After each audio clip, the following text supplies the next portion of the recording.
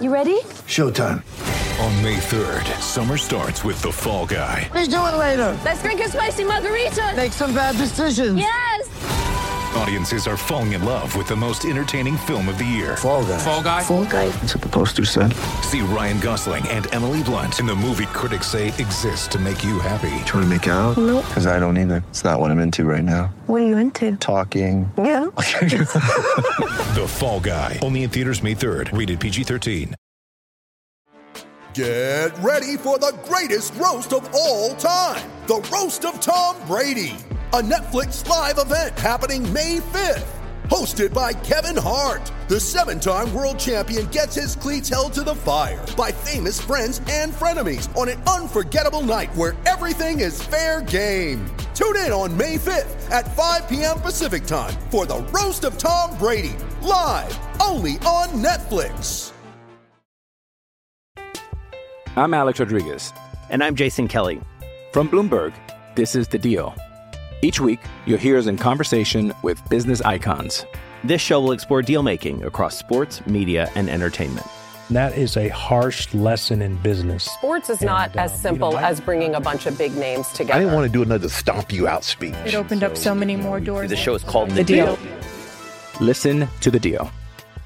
Listen to The Deal on Spotify. Welcome to Coronavirus in Sports. This is Luis Miguel Echegaray. Today, we'll be talking to Taylor Twellman and Alejandro Bedoya on MLS and U.S. soccer initiatives, plus a chat with SI's Alex Pruitt as he returns to the podcast to discuss his latest piece, a report on the Chinese Basketball Association and why its return continues to be delayed.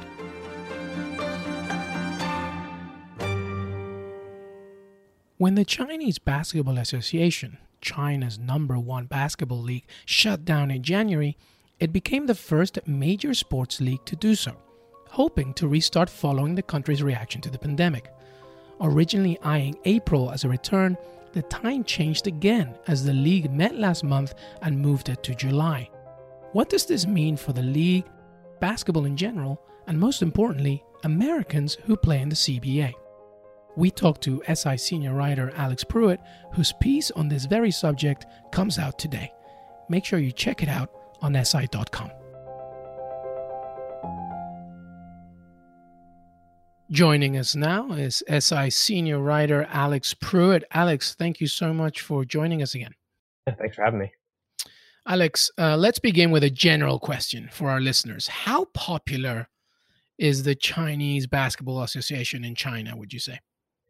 Definitely not as popular as the NBA. Maybe ironically enough, this was, I think, an important year for the CBA in terms of eyeballs domestically, given the Daryl Morey situation, given that local TV companies and rights holders, pulled NBA games. They stopped showing them after Daryl Morey's tweet about Hong Kong. But, I think that, relative to the NBA, that's clearly #1 over there. NBA stars go over every year and, draw Beatles level crowds everywhere they go.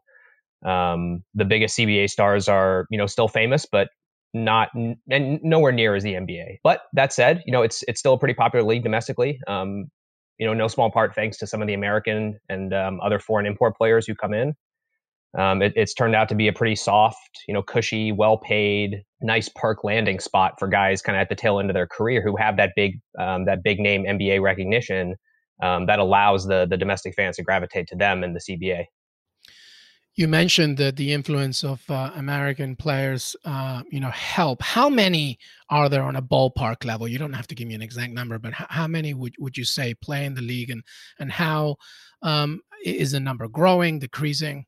Yeah, that's actually a pretty easy question to answer. There are 20 teams in the league, and each of them are allowed only 2 import players at one time.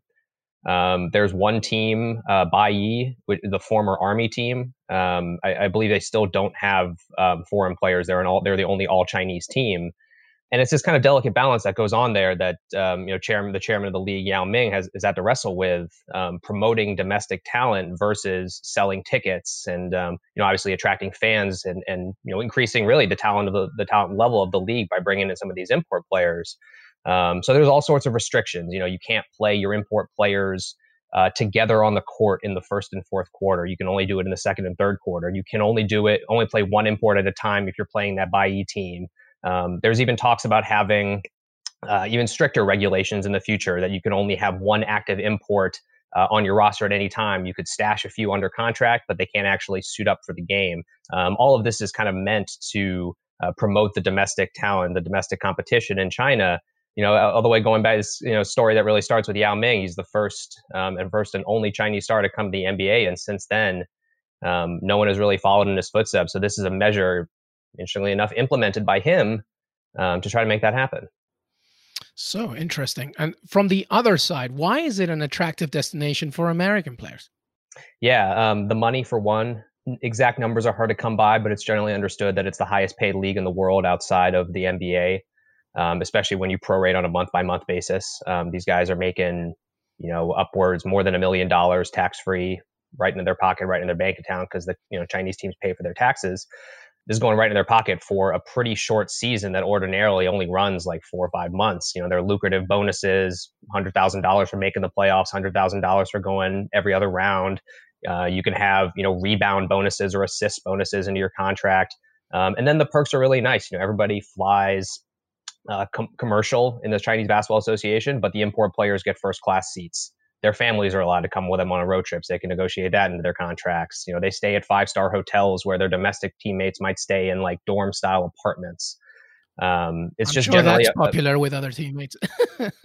Well, yeah, and that kind of opens up an entirely different conversation about life in China compared to life in America and the rights that the players have. And some of this is coming into play with the coronavirus. Right. But in general, yeah, these guys go over there expecting to be treated very well, expecting to have a pretty short season. And there's obviously a lot of business opportunities too available in China for some of these guys after their playing career is over. Okay, let's talk about the situation during the pandemic. The league, as you mentioned in the piece, was the first major sports league to shut down, doing it back in January, and was aiming for an April return. But then officials met up in April and delayed it to July, I believe. Why? Hard to keep track. Right, it's hard to keep track. The days and the months change. But what happened? Why has it not started yet? The simplest answer is why hasn't life started, which is this virus. Once you get down and kind of drill down into it, it becomes pretty clear that the CBA, I think, got ahead of its skis, that they wanted or thought that they could get back in a pretty similar format to what we're seeing now being floated with, in Arizona with Major League Baseball, or some of these, central sites with the NHL, or Disneyland, or Las Vegas, Disney World with the NBA. It was going to be a central site, a bubble where teams would play, they would live, they would be tested daily, and then they would finish the balance of their season essentially behind closed doors with no fans. And once that became, I think, again, this kind of goes back to the way things operate in China.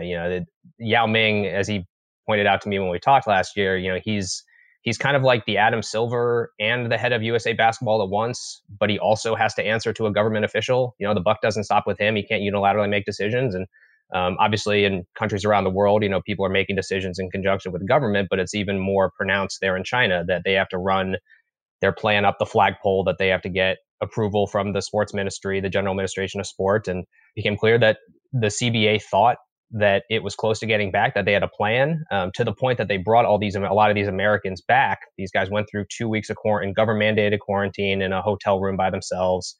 They start practicing. And then, like you said, they learn, because the government steps in and issues kind of a continued blanket ban on mass gathering, sporting events and such, that they're going to have to keep waiting. Planning is obviously something that every league is doing right now as they try to think about how to get back to normal. I think where this becomes a little bit more of an issue, especially for some of these import players, is the fact that they were asked to go back when it quickly became clear that the reason they were asked to go back was not going to happen, at least not for another couple months. So let's focus on that part. How much information are players getting during the day or weeks, whatever? How transparent is the CBA being with both its teams, its players, staff, and fans? How informed are they being during the whole thing? Yeah, again, it's you kind of have to separate it out into domestic Chinese-speaking players versus international players. A lot of these American guys who, their only communication with the team comes through their translator, or, perhaps an English-speaking strength coach, or if there's someone in the front office who speaks English, or their agent.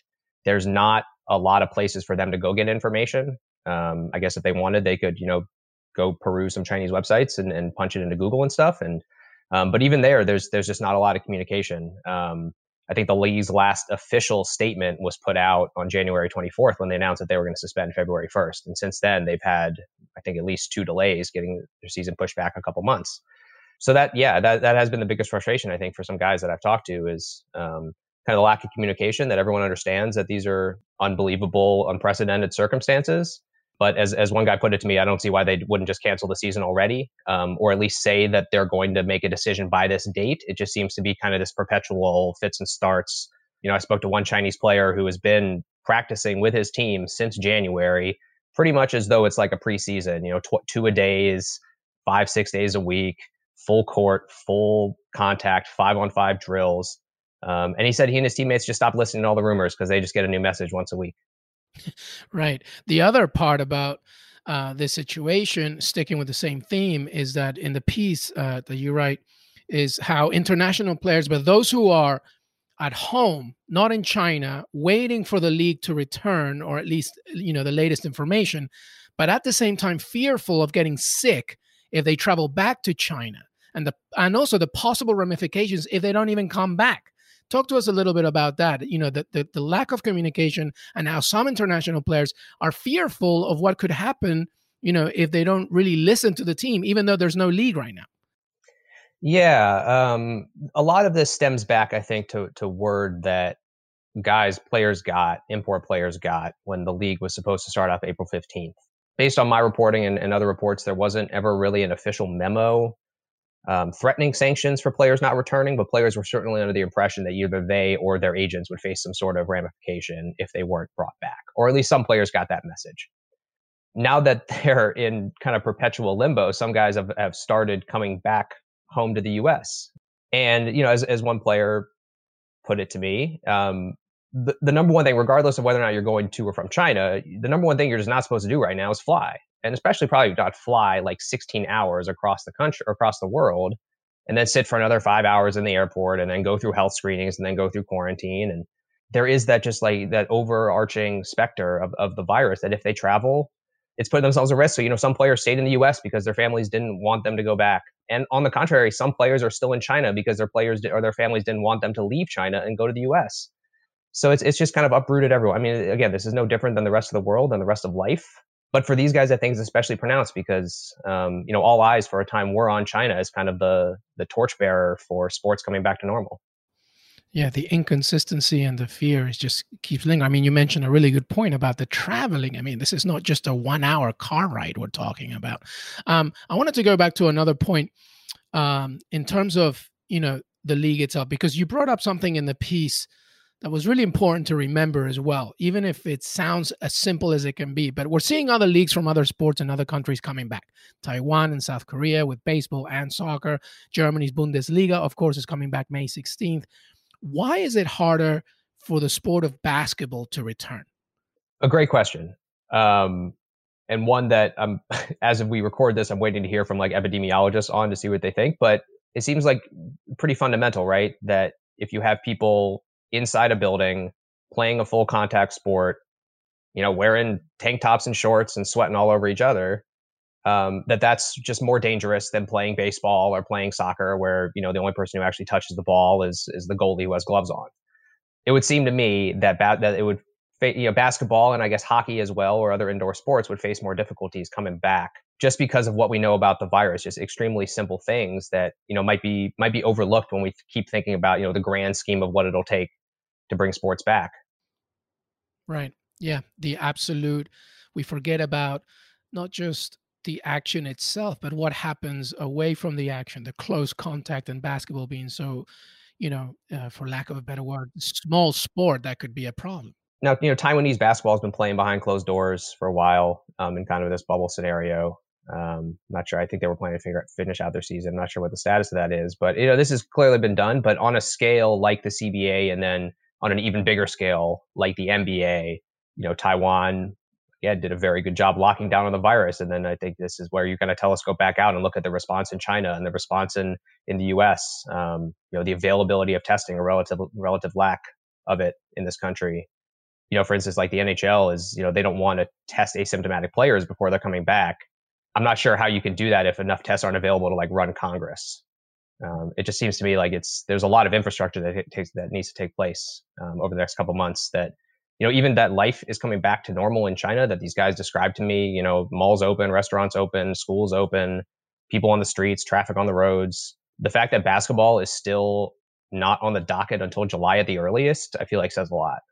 Yeah, absolutely. Finally, Alex, what are some of the lessons from that the NBA, the biggest basketball league in the world, can take from what's going on with the CBA? I spoke to a CBA executive who I think used to work in the NBA, and he still maintains a lot of NBA connections. So people have been calling him naturally, asking what's going on in China.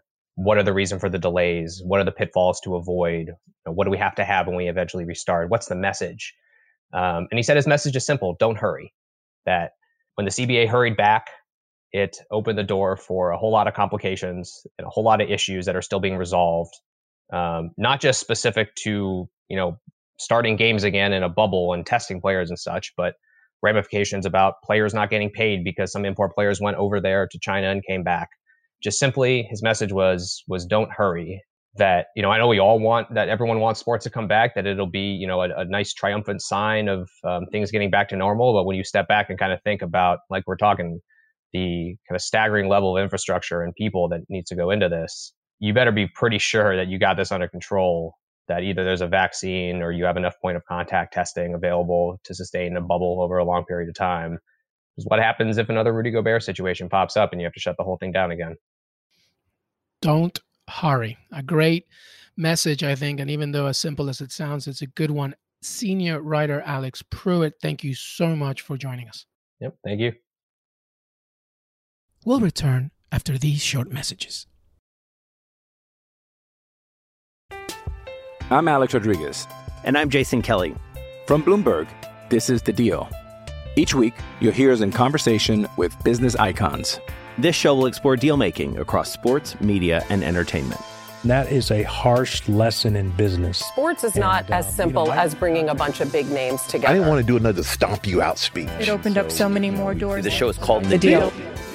Listen to The Deal. Listen to The Deal on Spotify. With threats to our nation waiting around every corner, adaptability is more important than ever. When conditions change without notice, quick strategic thinking is crucial. And with obstacles consistently impending, determination is essential in overcoming them. It's this willingness, decisiveness, and resilience that sets Marines apart. With our fighting spirit, we don't just fight battles, we win them. Marines are the constant our nation counts on to fight the unknown. And through adaptable problem solving, we do just that. Learn more at Marines.com.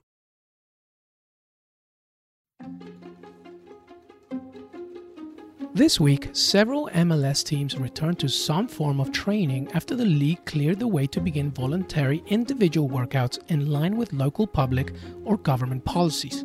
Clubs such as Atlanta United, Houston Dynamo, and David Beckham's Inter Miami implemented individual player workouts.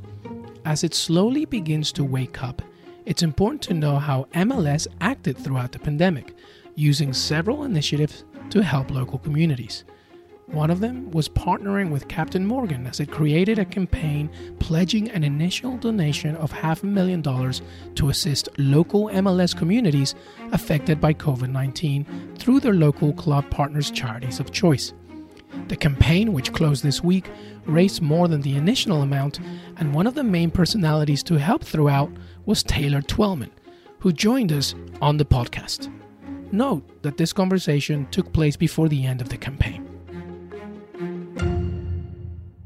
Joining us now is Taylor Twellman, former United States men's national team member with 30 appearances and 6 international goals. In MLS, he was a 5-time All-Star, and in 2005, he was the league MVP and Golden Boot winner, I believe. Now he's a commentator and media personality with the ESPN. Recently launched Banter with Taylor Twellman, a new soccer show dedicated to everything about the beautiful game. Taylor, thank you so much for joining us. Luis, how are you, pal? I'm good. It's so great to talk to you. Finally, we've crossed paths through other people, but never directly. So thanks so much for being here. Taylor, so much to talk to you about, but let's begin with your involvement in the campaign with Captain Morgan, who's partnered with MLS and the league's Unites initiative in order to help local MLS communities affected by COVID-19. What's it all about? Talk to us a little bit about it. Well, first off, credit to Captain Morgan for taking the initiative of trying to give back to the MLS communities that have been affected by COVID-19. Obviously, they are a welcome sponsor, Luis, in this new league. They came in late last season, and obviously the excitement was there. But, you know, I've always been a believer that adversity reveals character, and for them to step up, donate $500,000 to help MLS communities, but then add some fun to it. You know, the most difficult thing for you, me, everyone else is this social distancing and how what do you do and how are you creative? You and I both love a nutmeg. No matter how you do a nutmeg, no matter how the nutmeg happens, we all love a good nutmeg. And I've seen some through furniture. I've seen some through animals I didn't know could be pets. I've seen some through spouses. They've encouraged everyone to go to their Instagram, post a nutmeg, hashtag Captain Morgan donation, and just join this. And then Captain Morgan's going to donate $25 for all of those submitted, up to an extra $50,000 to the MLS community. So it really is just being proactive and progressive in their thinking of how to try to give back to MLS communities. And I just get to enjoy the nutmegs and add a little color to it. Have you done a few nutmegs yourself already, or been a victim of one? I like a good nutmeg. My two dogs are 15 and 12. They're fairly easy to nutmeg. But I've got a little bet going on with my 2.5-year-old daughter that if she can nutmeg me, then, you know, maybe I'll watch Frozen 2 for the 7th millionth time this month. I like that bet, even though you might not, but that's great. To me, it's also important to think about the game in the US from a local community perspective, you know, super hyper local, especially minority communities. Do you think your campaign and others can help out and reach these specific? Because I really believe that the voice of the Black and brown soccer audience in the US is also needed at this moment. Yeah, absolutely. Absolutely. I think the one thing that is unique about this is that it comes in all colors, shapes, and sizes. It doesn't matter, Luis. Whether you're black, brown, white, doesn't matter where you are, what you're doing, you're helping, you're giving back. And obviously you and I both agree that soccer is a game for the people. And it's for the people that, you know, are the heart and soul of their communities. So I do think this reaches those communities that you talk about, but I think it reaches every community because if not everyone, say 95, 96% of everyone is practicing social distancing. They want to do something creative. They want to give back to their community. So why not give back to the community by nutmegging your pig or horse or whatever you're doing, or your mom. I feel for a lot of people, Luis, to end that part of what you're asking me, for the people that have to do this in, you know, small apartments and those kids. And you just feel it's a difficult time for those people trying to find it. And that's why this is kind of creative. So I do think it reaches everyone. Yeah, and with the power of social media, of course. Agreed. The boundaries are endless. Let's talk about the league itself, Taylor. How do you think Don Garber and co have been handling the outbreak and the current state of no action? Obviously, it's not easy on anyone, but how do you think the league has been handling it? I think they've been good, Luis. I mean, listen, they've been proactive about it. They were out in front of it. You know, and obviously those are difficult decisions with Miami on the verge of having their home opener against the LA Galaxy on national television. You obviously had to wait it out, but they made the right decision. I think they've been very proactive. I think they've been very transparent. I think it's interesting in our country that Adam Silver gets a ton of credit, and yet they played games during a time when probably they shouldn't have played games where, you know, MLS didn't. Now, MLS had the luxury, right? So with all due respect to Adam Silver, I get it because you're at the end of the year, you're trying to go into the playoffs. MLS, you just kicked off your season, so time was on your side making those decisions. You've got to be progressive. You've got to understand that this is the first, there's no rule book on this. This is unprecedented. So you're going to make mistakes. Some people are going to make mistakes and you move on and you just try to fix them. But as a whole, I think MLS has been fairly good on this. Yeah, I think I have to agree. I mean, you mentioned Inter Miami, and literally the ball was about to be kicked off right before everything started. And as part of Inter Miami, also expansion teams. My question, I guess, is there any club organization within the league that you think has surprised you or made something that interested you during the outbreak? That's a good question. Since you and I are taping this on May 1st, I'll say, Jorge Mas and his family of opening up their new stadium to become a food drive was very impressive, but everyone's trying to give back. And there's also some difficult times. We've seen some of the clubs have to furlough non-game day employees or whatever it may be, furloughing some employees. So it's a difficult time, but if you can do anything to give back in a time of need, you're doing that. A lot of clubs are giving back. Yeah, I agree. Luis Robles, a very good guy. I've interviewed him as well. He's great. Taylor, you're an ESPN personality doing multiple things. But let's start with the booth. You're a commentator, analyst with your partner in crime, John Champion. I asked this of Ali Wagner a few weeks ago and her work in Fox. Same to you. Do you miss the booth right now? Just the feeling of commentating a game? Yeah, but I miss sports. I mean, Luis, truth be told, I want something. I love sports. There's something about sports. Now we know why sports is so expensive for television rights. It's unpredictable. It's literally right there to be had, and yet you have no idea. That's why that famous saying, that's why you play the games, because anything can happen that day. And so when you're at the stadium, you're in the booth, you're with your colleagues, you're trying to put on the show that the fans enjoy, that the players are proud of, all that stuff coming together. I miss it. I don't miss John Champion that much. But yes, I miss it. And all kidding aside for the listeners, that's tongue in cheek. John and I are good friends. I do miss it, but you got to remember, I do about 200 some odd days on the road. This year with the European Championships and being all over Western Europe, I was going to do almost 220 days on the road. So it's been a little bit of an everyday shakeup for me, just in the sense I'm usually preparing something every 3 days. Now I do multiple things for ESPN now, not just soccer. So that's continued for me, but it's obviously out of my home studio here in Boston. But long story short, that's been a little bit of a change, right? Every 3 days, preparing, watching games, doing something. Well, now here we are almost 46, 47 days where I haven't left the house really in Boston. And how's that been? How has it been being, with your family a little bit more? Yeah, honestly, it's been a gift for me, Luis, because that 200 and some odd days, I've got a 2-month-old. So it's been a blessing in disguise in a weird way. And I hate saying it that way, but I'm getting time with my 2 kids that I would have never gotten. It's been a good time for us here in the family, but if I could show you a picture of my 2 kids 2 days ago, the look on my oldest daughter's face is basically, Dad, aren't you supposed to leave the house now? Like, I think my kids are like, yeah, let's get Dad out of the house. Let's get him out of the house for a few days, and then we can just all kind of come together. Just don't nutmeg your 2 months. Yes, exactly. Well, if she nutmegs me, I'm in trouble. Let's end it with banter. It's a great show, Banter with Taylor Twellman. How do you like doing it? Especially now, as you mentioned, you're doing it from home, as it helps the soccer community stay connected. Much like your Captain Morgan campaign, it's really just uniting people together. I mean, you have so many people there. My friend Paul Tenorio, I see him regularly. Yeah. How is it with you?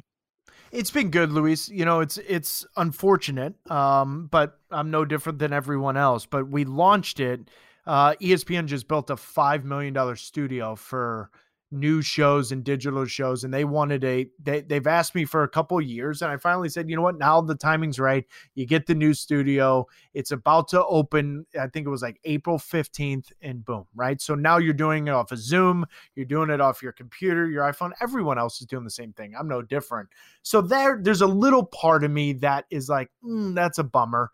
But our last show before everything was shut down, Luis, there's an appetite. We did over 1 million views for one show on Facebook. No, it's a big deal. Yeah, but Luis, it tells me there's an appetite for soccer at the American level of American emphasis, no matter if it's USL, women, men's national team, Yanks abroad, and Major League Soccer. It just makes me wonder, I love doing it, but more so it's opened some eyes internally at ESPN of, how do we evolve? How does this change? My goal is to give everyone in the soccer community a voice and a place to talk about it. And that doesn't matter where your affiliation is. And I think that's the most important thing. And we'll see where it goes. But right now, early May, we're still doing it. So that's got to be a positive. Yeah, well, the fastest growing sports fan in the U.S. is the diverse soccer fan. And you're doing a really good job with banter. Taylor Twellman, ESPN, thank you so much for joining us. Thanks for having me, my man. The pandemic brought a standstill to action for MLS players, but it also offered an opportunity for many to think of other ventures outside of the pitch. Philadelphia Union captain Alejandro Bedoya is one of these athletes who, aside from helping his family and community throughout, aimed to better himself as he prepares also for life after soccer. Here's now Alejandro Bedoya.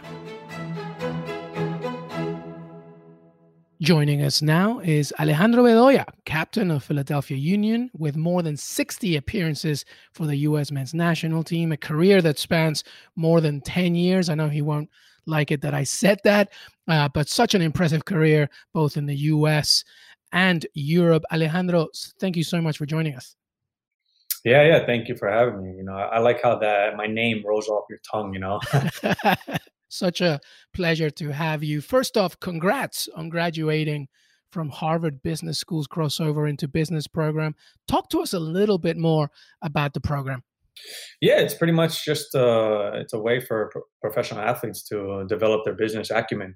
So it's really awesome. I first heard about it through following Dwayne Wade when he first did it. I think they first tried this program out with the NBA players. And, it just took off. It's tailored kind of to fit into our busy lives, our lifestyle. A lot of different athletes involved from all different leagues and athletic backgrounds. We all have busy schedules. We're in the middle of our seasons, about to begin our seasons, all this stuff. So it's really tailored to our interests. And, obviously being quarantined, it was even presented an even bigger opportunity for me to even read and study more of these case studies and, learn a lot from them. Why do you think it's important for you to further develop beyond the pitch? Because you do so much, especially from a business perspective outside of the pitch. Why do you think that's important for an athlete? Yeah, I do so much. Sometimes it gets me in trouble at home, But no, I think it's very important. I just remember watching a documentary called Broke, on ESPN, I think it was, and then just kind of really hit home, because you do see so many of these athletes. Sometimes, you're like, these guys are making millions, beyond millions of dollars, and all of a sudden they're declaring bankruptcy. Or, I think I came from a good background, good upbringing, my father, and then going to Boston College and studying at the business school there and the Carroll School of Management, just opened my eyes up and gave me a different perspective on this financial literacy that I feel like a lot of athletes kind of lack when they first turn pro, and they're given all these contracts and money, and it's like they don't know what to do with it. So for me, it was I think I really, really started getting into how I'm going to approach this next chapter of my life. When my career comes to an end, because soccer isn't going to last that long. When my son was first born in France, and then I started really, or at least when I got knowledge that I was going to have a son and be a father, it's like, okay, I got to prepare for the next phase, right? I got to make sure that he's going to be well off, that I provide him with a good support system. And, you kind of think about, providing the next generation with even a better life that you lived.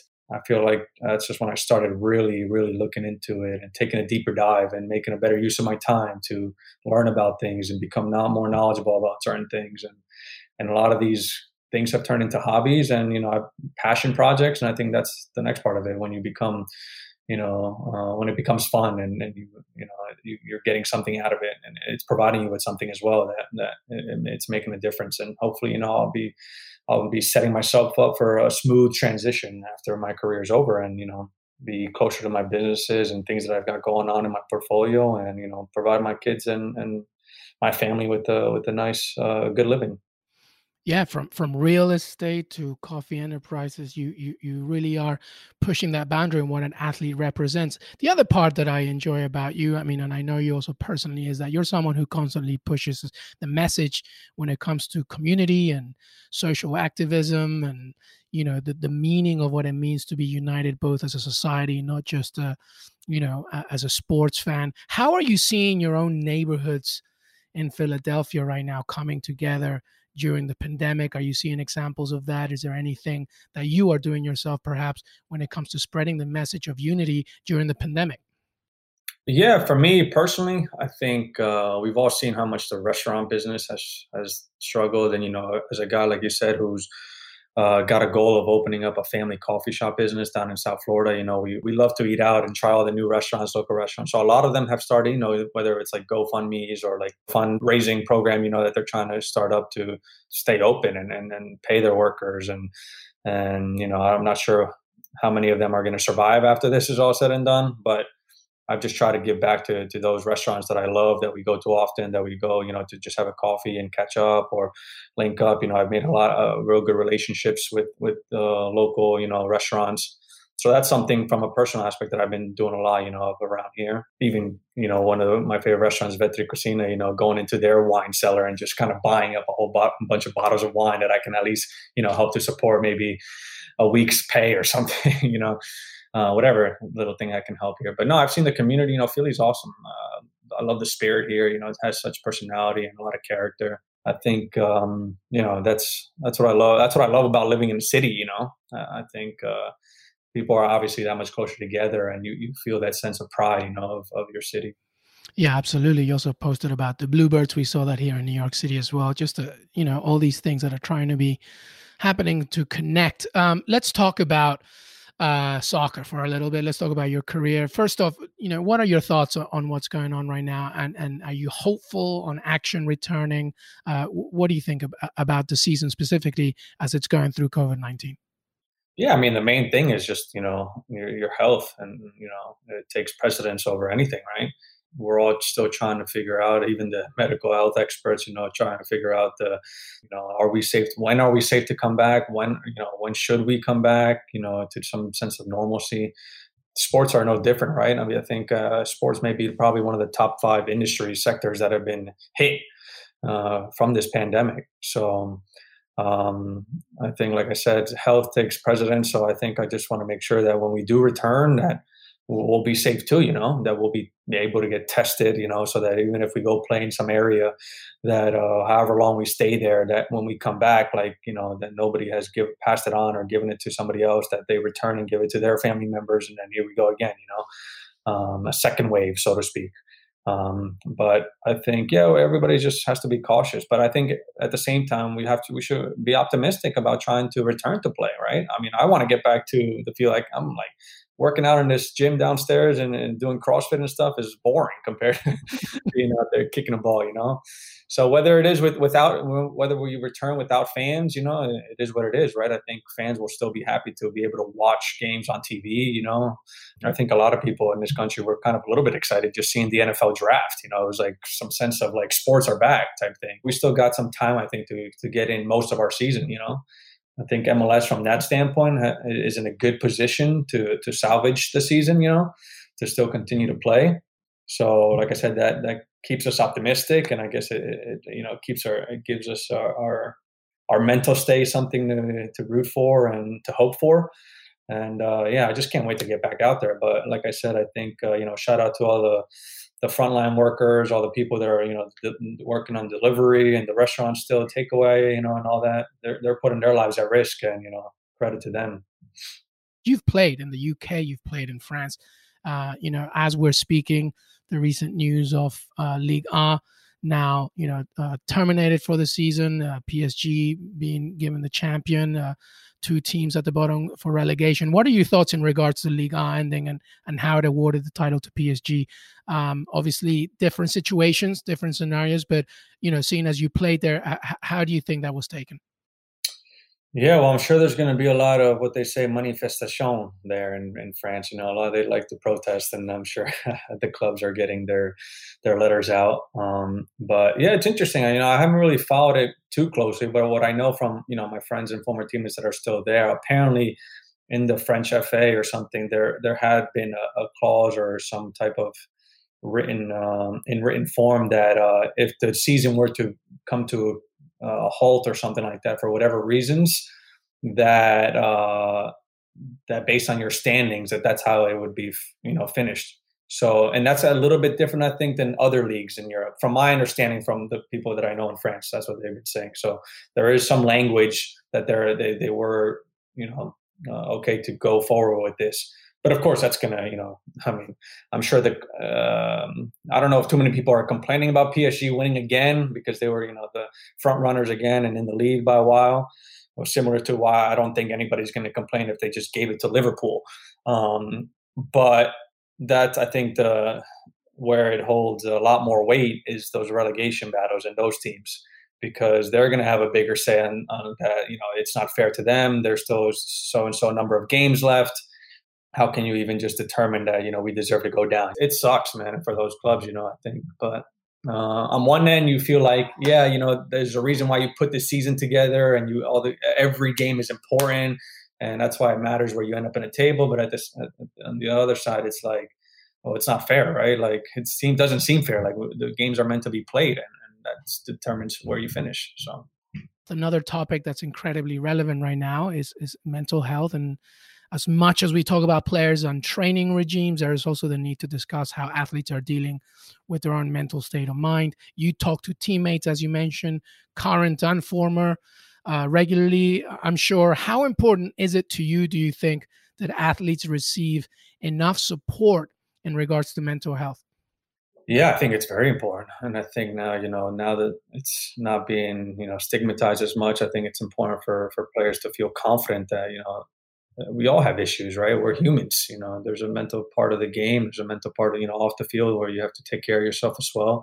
So to feel free to reach out, you know, and for players and, you know, coaching staffs or, you know, front office to also, you know, pay attention to, you know, being at home, quarantine, isolated, you know, you can suffer from depression, anxiety, not being able to, you know, you don't have a schedule, you don't have a routine, you don't know what to do. People, you know, you can lose your mind. It's tough. It's not easy. So, you know, a lot of players, especially in MLS or anywhere in the world for that matter, we have a lot of foreign players, you know, on our team. You know, they're here by themselves. They have no family here. They're, you know, now it's been going 2 months almost, you know, where we've been on lockdown. And, you know, what are those guys going through? You know, you're not supposed to be, you know, gathering with other people, having social hours or whatever, this and that. So I'm sure those guys and those players are going through tough times, you know. It's not the same being able just to FaceTime your family across the world, you know. There is that part of intimacy that the human element, you know, that you need, you know.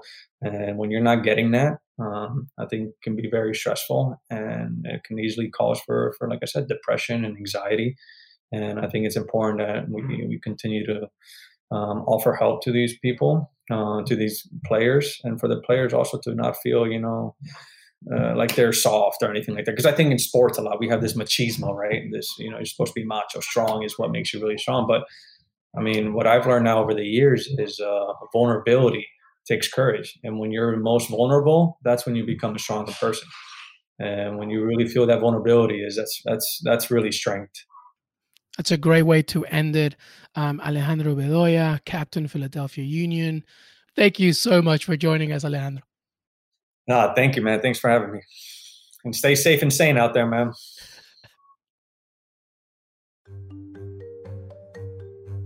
Thanks to Taylor Twellman, Alejandro Bedoya, and Alex Pruitt for joining me today. We'll continue bringing you these stories throughout the coronavirus crisis. If you like what we're doing, please recommend us to a friend or family member and leave a rating and review on Apple Podcasts. It really helps others find the show. You can listen to Coronavirus in Sports for free wherever you get your podcasts. And be sure to subscribe or follow us for the latest episodes. Stay safe, and we'll see you next time.